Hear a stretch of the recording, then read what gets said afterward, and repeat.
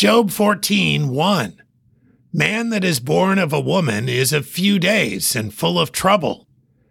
There are few more qualified than Job to make a comment like this on the troubles of life. We're all just human beings, he says. Our lives are short and full of trouble.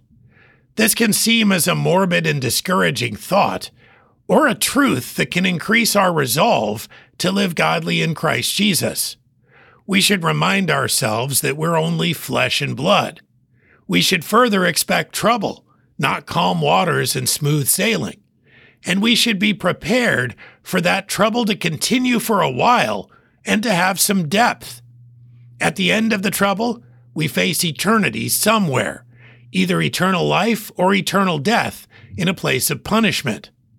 The choices we make to rely upon our own flesh or upon Almighty God in the midst of these troubles will make all the difference. Job was choosing in these most difficult moments of life to trust God.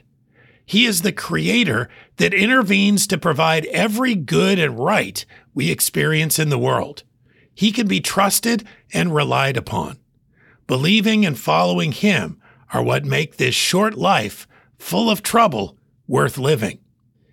Job 14:1.